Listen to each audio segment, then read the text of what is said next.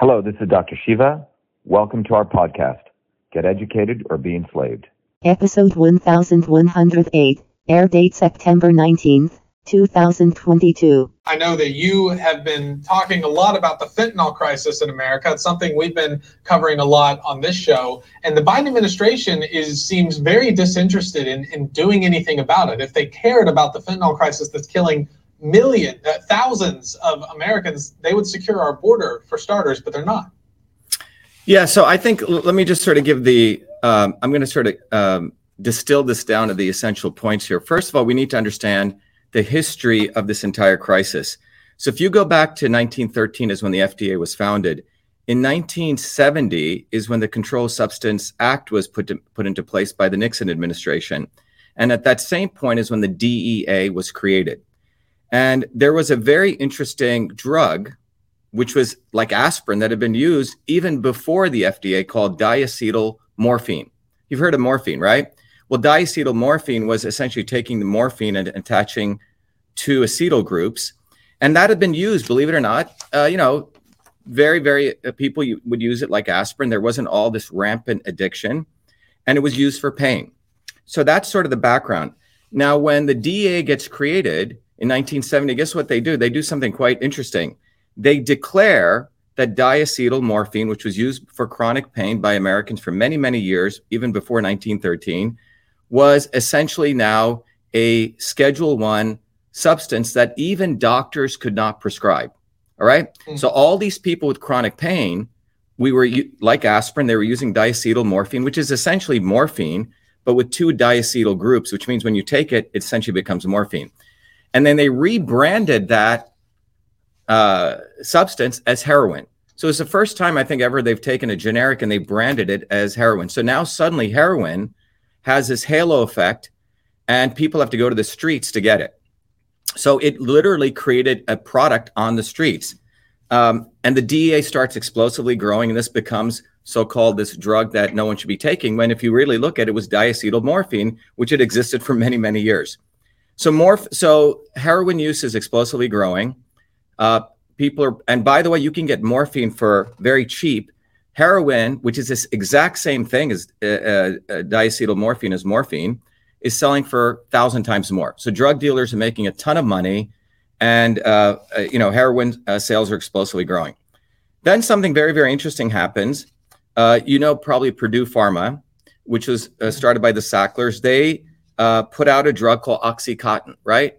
And oxycodone or Oxycontin, which is there's the same drug. One is a time release version of it, which slowly releases. You take 2 pills, and oxycodone.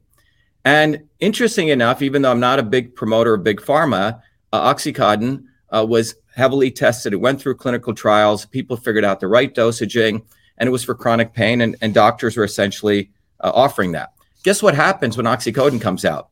Heroin sales, literally, heroin on the street plummets by 50%, because now doctors could actually offer patients something for chronic pain. 60% of the people were using diacetylmorphine, aka heroin, were using it because they actually had chronic pain. So now they could go to their doctors and legally get it prescribed. So heroin sales plummet drastically.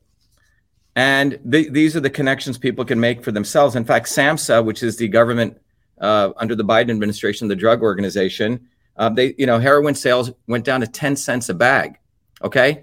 Because Oxycontin, people could go legitimately from their doctors and get it. However, because Oxycontin now threatened heroin sales, and we should do some investigative research on this, we can talk more, suddenly there's this huge public outcry against Oxycontin and Oxycontin. And in fact, many hospitals, in fact, it becomes a Schedule II drug, and doctors can only prescribe it through pain centers. So now guess what happens?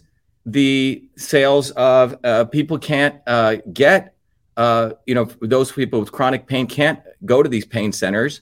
And suddenly there's a new drug introduced called fentanyl, okay?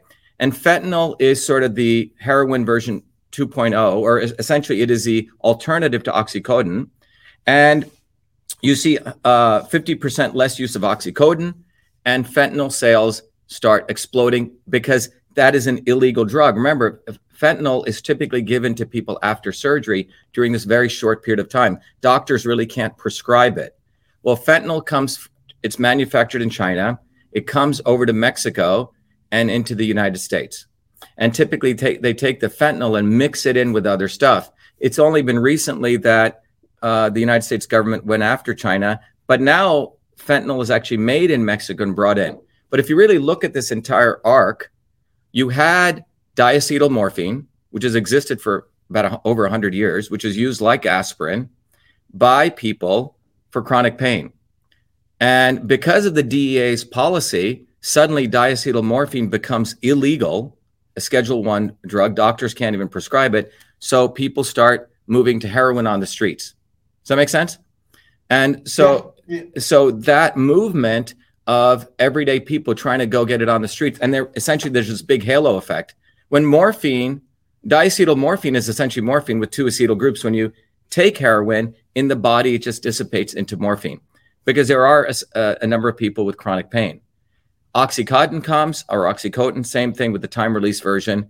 A very, very valuable drug. Doctors were able to prescribe it in particular ways. Yes, there were some misuse, but turns out it's only about 4%. It was a lot of hype around this.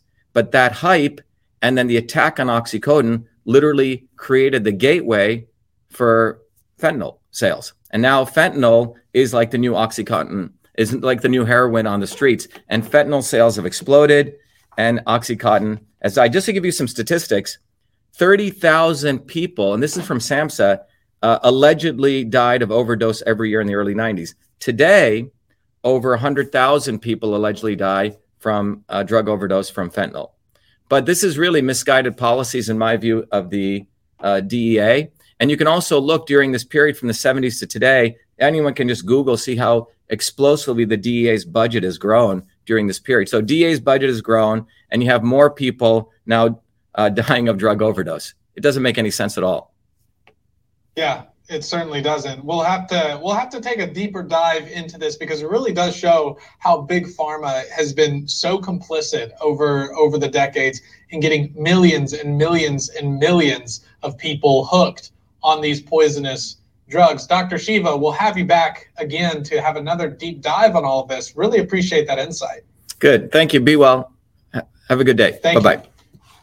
Coming up next, we have more on Thank you so much, Doctor. Have a good one. Great. Thank you. You're welcome. Paso, Texas with their little babies. More on